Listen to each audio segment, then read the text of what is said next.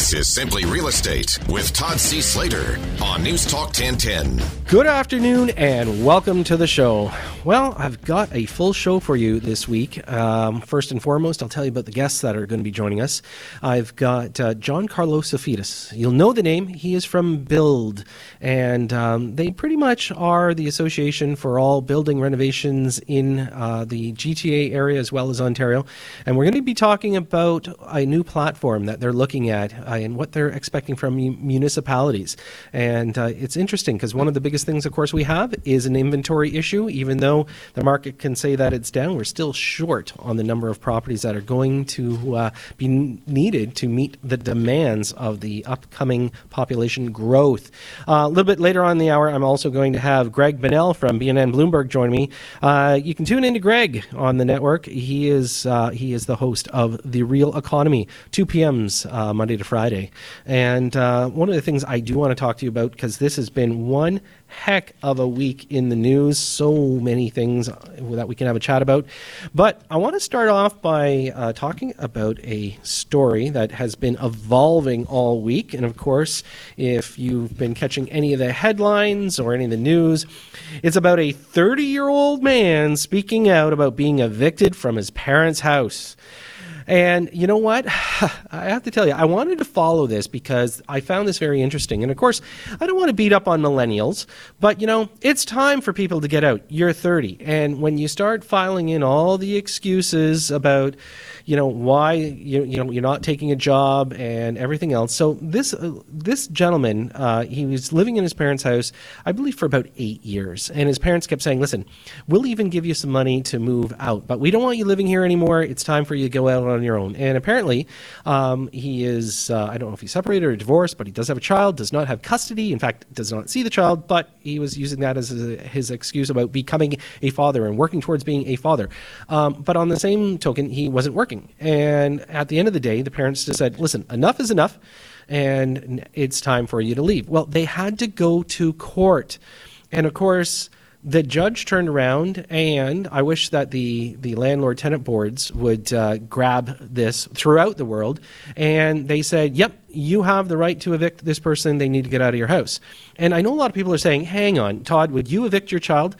If my child was living as an adult for 7 years and not having a job and not doing anything around the house, yes, I would. And she knows it, and she's 8. So at the end of the day, though, we have to think about what we're dealing with here. And this is one of those problems that will continue to occur, is that at what point is it time for your children or somebody that you've got living with you, what time is it to leave? And again, this is not a landlord situation, but they actually were able to get a judge to agree that he can be evicted. And of course, he turned around and his response was, well, I need at least 6 months to prepare for me to leave. And meanwhile, the parents had offered to give him his first month's rent and, go get a job and do something. So in the end, there was actually a pizza company that offered him a job and $1 more than his parents did. And he said, look, we're going to support millennials. You're getting dissed by your parents. So what kind of precedence does this set when we talk about properties? Because a lot of times people will turn around and they will, let a family member stay with them. At what point do you have to look at them or start treating them like a landlord-tenant situation? And this is one of those things that I think is going to become more precarious over the next few years, where people will finally say, listen, it's time for them to get out. This does set a precedence. And it was, it's been in the media all week long. And it's one of those situations that we have to start asking ourselves, at what point is it that we should have people live with us or not? And what is their expectation when they move out? So what are you looking at? When people talk about affordability, what is it that they're affording? So what kind of, is it an apartment that they want to rent? Is it a basement apartment that they want to rent? What is affordable? When the stats came out this week, we heard that the average one-bedroom apartment, so not condo, apartment rental is $1,200. The average one-bedroom condo rental is $1,700. And I wanted to make some clarity on this for our listeners' sake. The difference between apartment and condo is lifestyle. So when we talk about condos, these typically have more amenities. In more cases, they are newer. they are probably a lot nicer inside, meaning you've got better fit and finishes. And it's $1,700 a month, let's say, on the average. And in the better neighborhoods, of course, 18, 19, and up to 2,000. So the question is that if you can afford an apartment, but you want to live in a condo, does that mean you should stay put, or should you actually, move out and actually start making things happen? And this is the hardest thing I think that we're going to face over the next 10 years when we talk about things such as affordability, wages, and what people should be doing. So $1,200 is your average one-bedroom apartment. $1,700 is your average one-bedroom condo. So is it a lifestyle that everybody's expecting? Well, then maybe we need to lower our expectations, because there is still affordability out there. And I think that people need to focus on that. Not everything costs $2,000 a month. People can live somewhere. It may not be perfect. It may not be the nicest of buildings, and meaning that it doesn't have all the amenities, and there's not a concierge greeting you on your way in. But this is one of the things that I think we need to be concerned about, is that there is an expectation, a level of expectation nowadays, that you have to have the latest, greatest, newest, and best. And at this stage, we have to look at things saying, look, you can turn around and buy, an older condominium that is affordable, but it needs some work inside. So you go do your paint, you put in your new floors, and all of a sudden you've got something and you've made some equity. I think that everybody has to watch the movie Failure to Launch, and maybe that's going to help them understand what I'm trying to get at here. You can always get the ball rolling, and the stagnation of this story was actually the thing that I wanted to bring up. I was a little bit surprised at it. You can always treat the kids like a tenant. You could create the basement apartment, have them sign a lease, have them pay you rent, and so sooner or later they're going to realize that they can do the same somewhere else without their parents watching over them. And that might be something for people to start implementing when you have adult children living with you. Get them to sign a lease. You know what? That way you can turn around and say month to month, no problem. You want to give us notice? We're going to do owner occupied because we want to use the basement? No problem. Here you go. 60 days and you're out. Anyways, what else is going on? Well, a lot in the news this week. We're talking about the banks. They're making a boatload of money, by the way. They beat expectations. Go figure. This is one of those things that right now, with the increase in interest rates and the banks having the stress test, which is keeping a lot of people kind of parked at the same lender, this is going to make the bank's profits go up. I'm going to talk to Greg about it a little bit later on in the hour, because I think it's important that we all understand what is going on in the marketplace. If you remember last week, I had Tim Hudak on. He is the CEO of the Ontario Real Estate Association. And right now in the news, there was a report released that Ryerson's study says millennials struggling to find more moderately priced houses. And by the way, this event that this study was launched at was actually sponsored by OREA. And if you remember from last week's show, we actually had also a real estate specialist on, because we were talking about the problem between TREB, Toronto Real Estate Board, and Ontario Real Estate Association, because they weren't agreeing that the information or the message that they were sending is like, let's make housing affordable. Everybody should be able to afford a housing. It's almost like they were trying to create this stigma around the marketplace that it's not affordable. There is affordability. You just have to decide what it is that you want, because there's still affordability in the marketplace. You kind of have to look for it. Have to turn a few stones. So right now, in headlines, report backs OREA's concern. And I don't know if I agree with the tack that's being taken here. I think that we need to still mandate that we need more supply, and instead of saying that we've got to beat down the prices. Because remember, when prices go down, and we're talking about the baby boom ownership, this is your retirement that you're dealing with. A lot of people have owned their houses for years. They've had increase in equity. And every time, the government forces the price down, they are now affecting your asset. And this is the problem that I've had from day one with this existing government, that they have no problem saying, you baby boomer must make your home affordable for new millennials. And I'm sorry, I disagree 100% with that mindset. I think what has to happen is that the builders have to be given incentives to build new properties for millennials that can be affordable, as opposed to saying, let's beat down on this side of the coin so that this other side of the coin can afford it. What else is going on in the market? Well, right now, if we start saying that the stress test is not to blame, recently there was an article out that's saying that it's not the thing killing the housing market. In fact, that the market itself is adjusting. Well, the numbers remain down, but we're waiting for that bounce back that the Bank of Canada had promised us. We haven't seen it yet, and we don't have the numbers for the month of May next week. You'll be able to tune in the show. Hopefully I will have the exact numbers for you, because it's going to be very important that everybody knows what's going on in the marketplace. But I think the numbers will still remain down year over year, and we haven't seen the big spring lift that we were hoping. This is the problem, that it's a little bit delayed right now. And one of the things that we have to look at is we see more and more open house signs. We do see houses selling, and there are some that are selling in multiple offers, so there's still a demand for certain neighborhoods. But a lot of people are sitting on the fence, both buyer and sellers. There's a lot of sellers that are not putting their houses into the market. And my advice last week was, if you do not have to sell, meaning if it's more that it's a want, not a need, then do not sell right now. Wait for the market to change. Wait for it to get stronger. We're probably not going to see much more of the bottom drop out. But at the same time, if you truly want to benefit from an upswing in the market, or at least kind of a stabilization in your price, you can wait it out. That's one of the things that you should be able to do. So, as I mentioned a little bit earlier, coming up, I'm going to have John Carlo joining me in a minute here in studio. And one of the things that I think we have to keep in mind with the upcoming election is the fact that we need a government that is going to allow builders to build. It's not about the builders making money. It's about the builders providing inventory. There's no other way for us to get inventory unless we start adding to the actual, population of properties. And I think that this is going to be so important. So remember, coming up in the next couple of weeks, we've got the provincial vote. Make sure you vote. Either way, it doesn't matter what party. It's whatever one you think is going to best support your needs.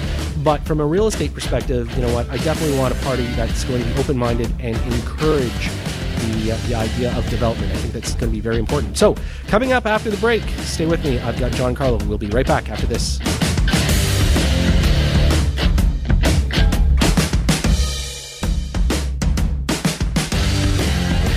Now, more of Simply Real Estate with Todd C. Slater on News Talk 1010. Hey, and welcome back. So, my guest joining me in the studio today, he's no stranger to the show. I've had him on a few times, and it's John Carlo Sofidis. And he is from Build. He's also a contractor with... you've got decades of experience, don't you? Yeah, it adds up. It does add up pretty well. Hey, listen, welcome back to the show. I'm glad to have you today. It's a pleasure to be here, Todd. And, you and I have it's kind of funny because we have, similar backgrounds, just pretty much grinding it out in the construction business, and it's interesting because being part of Build, and before I get down too far down the road, can you tell everyone who Build is? BUILD is an acronym for the Building Industry and Land Development Association. So we represent all the big builders and the professional renovation industry and all kinds of other participants in the industry, like financial service providers, your sub-trades, basically most people that participate in the real estate development industry. Right. How many members do you have? We have about 1,500 members. 1,500 members of Build. Now, the actual construction industry in Ontario, or for that matter, the GTA, how many people does that employ? Well, I mean, you've had some pretty lofty numbers. We've got, it depends on whose stats you look at, but if you look at StatsCan and CMHC, in Toronto alone, the renovation industry is over $5 billion. You combine that, over $9 billion. Right. That's just renovation. Sure. In the GTA. So from a nationwide standpoint, renovation is the biggest industry in the country. The only problem is it's so fragmented. There's so many participants in it. We are larger than the auto industry. Wow. And, it's kind of funny because we're listening to all this disruption in the news about, President Trump and Mexico and Canada talking about, the auto industry and how it almost sounds like they think the world revolves around that. But as you said, in Canada, at least, the building industry, renovation industry, biggest employer, and there's more dollars being spent overall in both the construction of new homes and the renovation of old homes. And you're so right. Not only are we the biggest employer, we're the biggest contributor to local economies. And certainly from a tax revenue standpoint, government should take note of that. So you can't keep taxing the industry. At some point, the golden goose is just going to give up.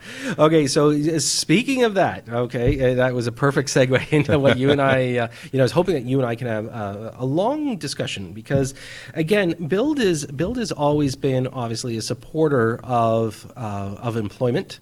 They are a huge supporter of doing things correctly. I know that when you're a member of Build, if you're any form of contractor, having the correct licenses and permits and everything that gets done in the industry, it can be very well regulated. Some of it is not, as we've seen obviously from those, they make entire shows out of it, and of course people make careers talking about it. But sure, where you can build a house in half an hour. Yes, we're aware of those shows. Yeah, aren't those interesting? And it's amazing because at one point it's like, oh, this is a $15,000 renovation, but when you get the bill, it's 45. Yeah, it's one of those things, and I'm going to talk to you a little bit later about that kind of stuff because people need to know how they are going to, perform a renovation or a new home construction. I think that's very good for us to all understand that. But recently, Build put out this really neat thing. It says, our plan for where people can own a home, live, work, and play for growth in the GTA 2018. So you thankfully you brought this to me, and you're talking about the idea here that by 2041 we're going to have 9.7 million people in the GTA. Now, I know that sounds like a long way away for some people, but it really isn't. I mean, no, that's it's not. 23 years from now. It's a generation from now. Yeah, one generation and 9.7 million people. Where are they going to live? And that is the $64,000 question. $1 billion question. Where are they going to live? Yeah, where are they going to live? Because this is massive in the news right now. Todd, as you're apt to do, within one sentence, you've captured the entire crux of the problem. So we have about 120,000 people moving into the GTA every year. That would necessitate a household formation rate of about 55,000. We're building nowhere near 55,000 housing units a year. So that's right. Where are they going to live? I'm glad you touched on that because this week in the Toronto Star, and you know what? It works as a good birdcage liner, but at the same time, there are some interesting articles in the Star. And it says, new home sales hit a record 20-year low. And so right now they're saying that in the building industry, the new home construction is being affected by many of the same factors that have led to the sluggish 2018 in resale real estate. But right now it's dropped 20-year low. But yet the demand of people coming in continues to grow. Why? Why the low? Well, the low is because governments at all levels have done everything they can to quell the demand side of the equation. So, and we understand that. We're reasonable people. I mean, no one wanted a real estate bubble because we know what the consequences of a burst bubble can be. And we have to acknowledge that 2017 was a bit of an anomaly. It was tremendous activity. Really, only 3 months. Really was the real it was staggering the first quarter, right? February, March, April. That was the real staggering thing. And we recognize that that's an unsustainable pace. That can't go on forever. Whatever happened, the market was going to slow down inevitably. But what you had was, again, between the 16-point plan of the provincial government, the federal stress test for mortgage, and then the municipalities with all the bureaucracy and red tape that they're imposing. Yes, the market, they looked at the demand side, but how about the supply side? And let's get back to the question, where are all these people going to live? Sure. So what are we doing on the supply side of things? And I think that's the crux of the question. If you really want to tackle the affordability problem, you have to look at the supply side of the equation. And governments have not been looking at that. And I'm going to talk more about that with you for sure. And we don't have to get too political, but when we talk about the government and the amount of red tape that they're going through, if somebody decided that, let's say a corporation decided to put a shovel in the ground in Toronto right now, let's say they bought one of the 2-acre properties that they could put a 80-story building on, from start to finish, how long? Well, if you're a big developer and you want to do a low-rise project, you could be facing about 10 years by the time you get the necessary permits and go through the process. For high-rise projects, it's a little less. Oh, but don't get too encouraged because it's only 7 years. Wow. So, I mean, this is part of the issue. the industry is so regulated, and there's pros and cons to that, and you could speak on either side of that. But regulation, fine. But at the end of the day, we have to be practical. How long can it possibly take to go through a process? It shouldn't take 7 years. We need to house people. We need to get projects on the ground. And we need to generate revenue for government. These are tax revenues that are being forestalled by these unnecessary long delays and processes. Yeah.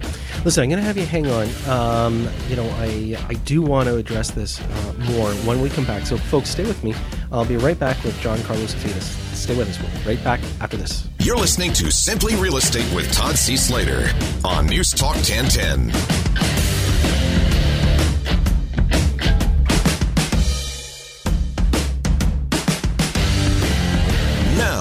More of Simply Real Estate with Todd C. Slater on News Talk 1010. And welcome back. If you're just tuning in, right now in the studio with me is Mr. John Carlos Afitas, and he is from an industry called BUILD. And BUILD, of course, is the acronym for the Building Industry and Land Development Association. I always get caught on that one because I think of spelling BUILD, the B-U, not the B-I. So. Well, our tagline is the only thing missing is you. Oh, nice.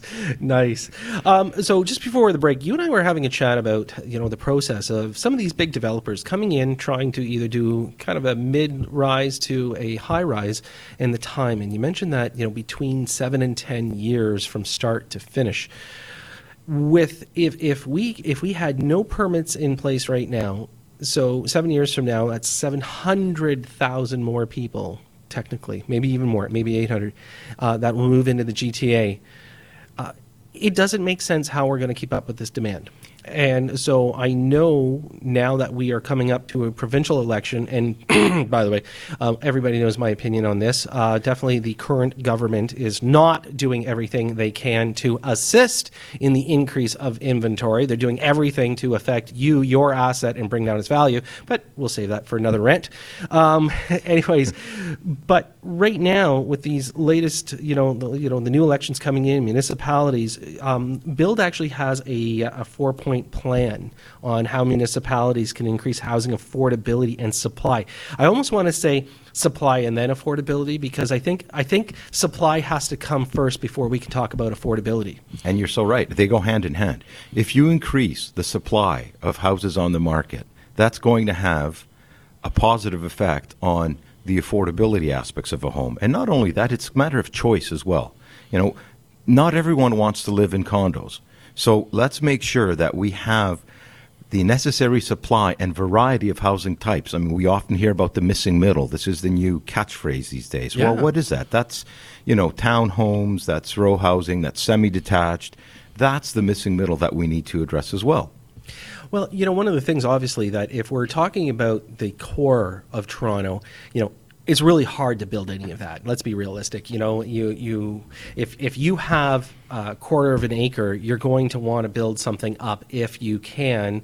They're fitting things on postage stamp lots nowadays. But the truth is that, do you put up 10 townhomes or do you put up, a 30-story building? Well, and herein lies the rub, Todd, because the provincial government is mandating all these intensification policies, and it's in their policy statement. And then when you go and try to implement that, you confront what we call NIMBYism, not in my backyard.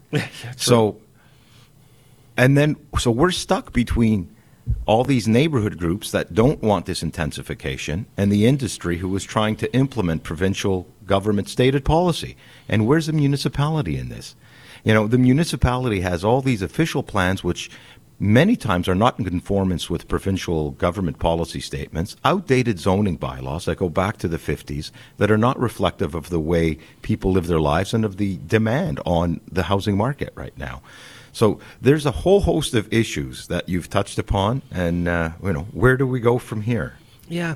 It's interesting because a lot of these builders, and if you do look in the outer markets, you're watching them build, they'll put a semi-detached on a 20-foot wide lot. So but they'll do them side by side.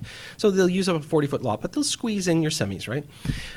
If you were to then ask for a separation, let's say we talk about Oakville, for instance, if you had a 40-foot lot, they won't allow you to put two semis on that. okay, that goes back to what you just mentioned. You've got the old official plan still in play here, and so you can't increase the density because of this, because they're not allowing it. Right. So and so again, one of the biggest things is that when we talk about some of these older neighborhoods, can we increase the density there without being affected by the municipality? We should be able to, and that's our position. Let's update the zoning bylaws. Let's look at the way people are living. Let's look at the demands on real estate. Let's look at all these new people that are coming into the GTA. Where are we going to house these people? And let's assume you can sever that law, Todd. Let's say you have the good fortune. Now let's talk about all these development charges that municipalities levy. I was just going to ask you that question, because in the 4-point plan, make sure government fees, taxes, and charges are fair. But I heard that some of the newest levies that are being put on builders nowadays is almost increasing each individual unit by $20,000 in extra taxes just for the building of a unit from one year to the next. Well, if it was $20,000. We'd be happy, but let me give you a snapshot of what the government's proposing. So if you have a lot and you've severed it and you want to build 2 houses where one was, your development fees and charges for that second house will go up from a little over $40,000 for that new house to over $80,000. Wow. That's just development charges. Then you have your educational levies. Right? Then you have your parkland in lieu, what's called parkland in lieu. So for every house that you create, you have to give some kind of honorarium to the city for green space. Right. And these fees, in total, come to over $120,000 for new housing, per dwelling. And then, wow. And then, we talk about affordability. Well, I can tell you the municipal level of government has done its fair share to make sure that houses are not as affordable as they ought to be. Right. This is one of the biggest problem is that, with all these fees, what's the government doing with all the money? I mean, like they're taking a pant load, but meanwhile they're constantly saying that, we need more taxes, we need more money, and yet we're not seeing the result. And there's been such a building boom over the last few years. Okay. Perspective. From the government standpoint, they need money for infrastructure, for sewers and water and roads and public transit and green space. We understand that. But let's look at the bigger picture. Why are we imposing all these additional development charges and fees on new developments? What does that mean? It means that the new home buyer is paying a disproportionate share of all these services. For example, a sewer system and road on Finch Avenue benefits everybody. Right. So at one level, municipal governments just simply don't have the political will to say these are public goods and the cost should be spread or amortized over the largest possible base, meaning property taxes. Right. We can't have property tax increases of 2% a year and claim, look, we've done our job, we haven't increased them by 9 or 10%, and then by the same token start increasing development charges by 120% a year. Sure. You can't have it both ways. And at the end of the day, if you don't use the fire department, you're still expected to pay taxes to support the fire department and the police department. If you don't have a child in the school system, you're still expected to pay taxes to support that school system. Why is infrastructure any different? Why don't we say to the electorate, just like we did not long ago for the water department? The city of Toronto said, we need to catch up with infrastructure here to make sure everyone has clean, potable drinking water. We need to increase rates by 9% a year for the next 5 years. And people bought into that. Why can't we do that with infrastructure? Yeah, no, it's a great point because, as you said, it's making it tougher and tougher for builders to put out affordable living, and that's making it tough. One of the things that I do notice about this article that you've got, obviously fund and build critical infrastructure, which what we just basically covered, but cutting red tape, that's the one. You and I were just talking about, the development of, let's say I want to knock down a house today, or when I should be looking at it. You said, you need to plan, even if you're going to demo a house and build a new house, 2 years, probably a good number to look at. I think that's just for right. a residential home. So let's look at Let's look at what a lot of people are doing these days. So they buy a home because it's affordable. Their family grows. They want to do an addition, either an extension at the rear of the house or a second floor. So the process has become so cumbersome, it can take up to 48 weeks to get a building permit. By the time you make your application and you wait for the city to give you the list of variances, and then you wait for your committee of adjustments hearing, which can take up to 6 months these days. And then by the time the permit is issued, and that's assuming you don't have any issues with ravine and conservation authorities. If you do, good luck to you. Sure. But if you don't, and you're still waiting almost a year for a permit, that's just not right. And it's not like we have any other alternative to go to. The city regulates and controls this process. They're the only ones who issue building permits. We can't go anywhere else. So if the demand is there, the city has to do a far better job of accommodating that demand and making sure people don't wait crazy time periods for permits. And as a matter of fact, the legislation itself, Todd, says that the city has 10 working days, 2 weeks to give you a permit or a reason why they can't give you a permit. All right? So because they couldn't meet that timeline, they created these crazy rules and saying, well, you need a zoning certificate for that to be in place. And if it's taking you 10 to 12 weeks to get a zoning certificate, the city's already in violation. The Planning Act says that you should get your Committee of Adjustments hearing in 45, and I believe it's 45 days. Well, we're waiting 6 months. Wow. Well, listen, it's always a pleasure having you on the show. Listening to you, it makes me wonder what this election is going to hold for us, and I think it's going to be interesting. I'm going to have you come back, once we see what happens with the province, and you and I can talk more about this. Giancarlo, best way for people to reach you if they need to?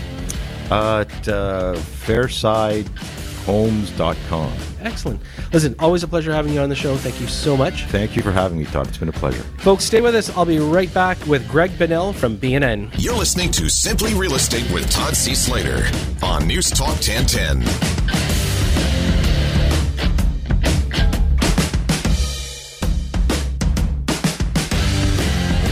Now, more of Simply Real Estate with Todd C. Slater on News Talk 1010. And welcome back. I have to say, it's always a pleasure to have Giancarlo on with me, talking about build and what's going on in the construction world in the GTA.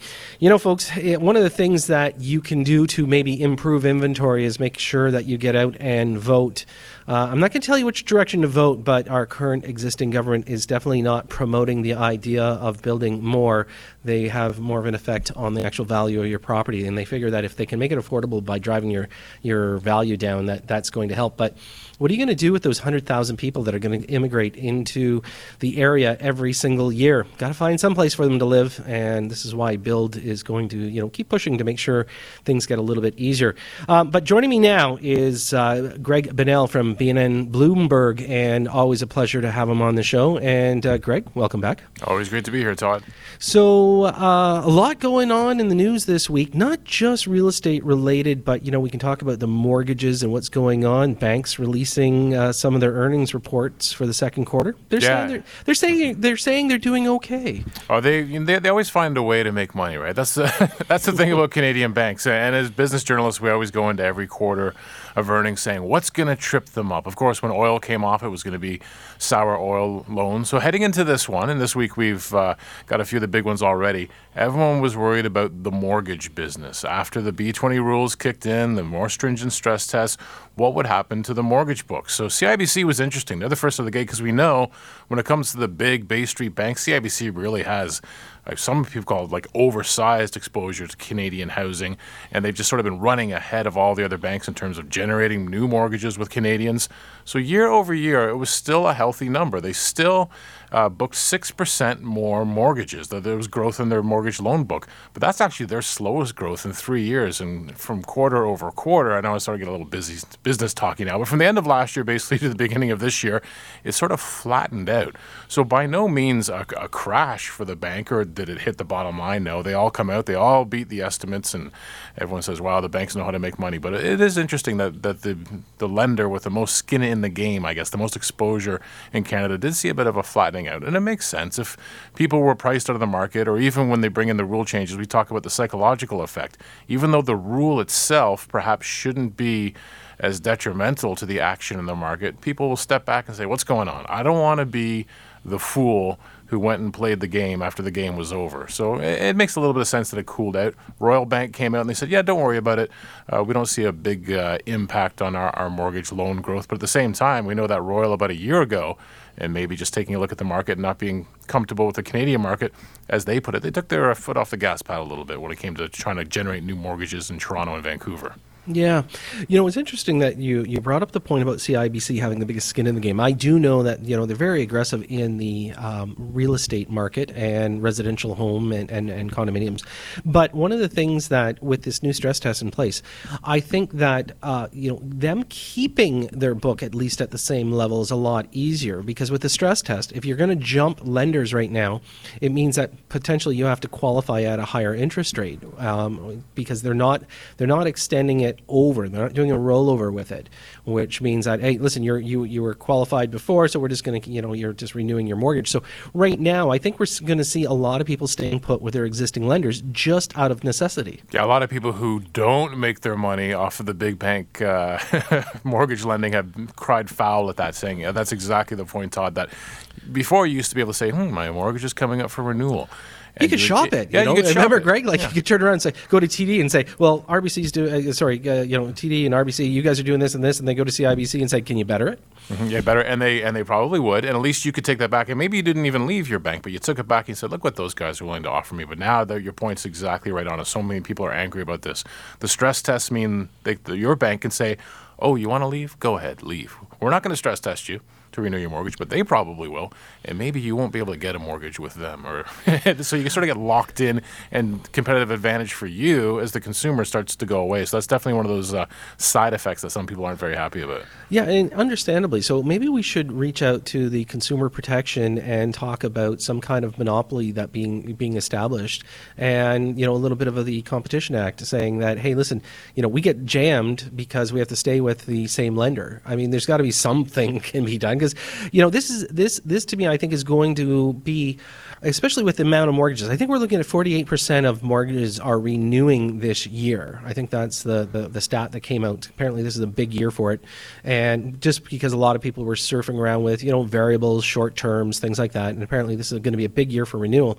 So it means that if you're placed, if CIBC is looking at decent profit, or RBC, pretty much they know ironclad they're going to stick with that, and any little bit of scraps they get from the table, are just going to help them. I think on the other side of it, too, that the banks have to be careful in thinking it's a slam dunk advantage. Because, say in my situation, someone came to me and my current lender and said, well, you know what? You don't want to go get stress tested across the street, do you? And get a better deal? Stick with us. Life is easier. And I'm in a situation, because I'm a bit older and I've got some money put away, hopefully, that is, you know what? I'm going to pass that stress test. So don't threaten me that way. So I think there's a bit of a dance there, right? Some people are definitely going to be stuck in a very hard place. So, Greg, one of the questions I wanted to ask you today is the fact that, the upcoming election, we're basically 2 weeks away. We're hearing an NDP surge into it. We're hearing that, the Liberals may even lose party status. I mean, there's all sorts of things going on.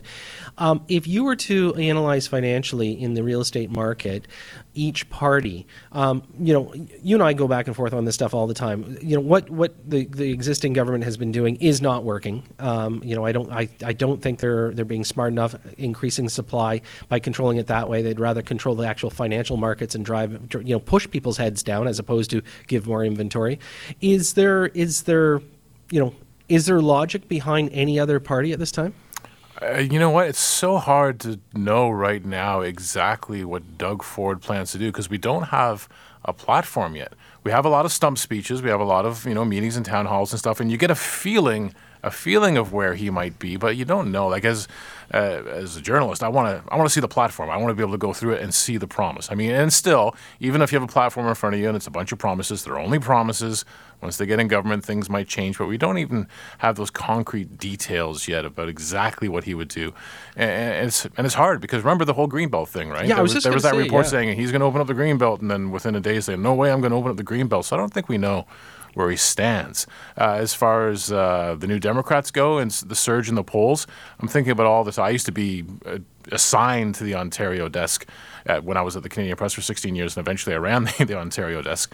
And there's always this point in the election where the NDP starts to really get high in the polls. About 2 weeks out, and people say, maybe them. Maybe her, maybe him, maybe them. By polling day, though, everything seems to go back to either conservatives or liberals.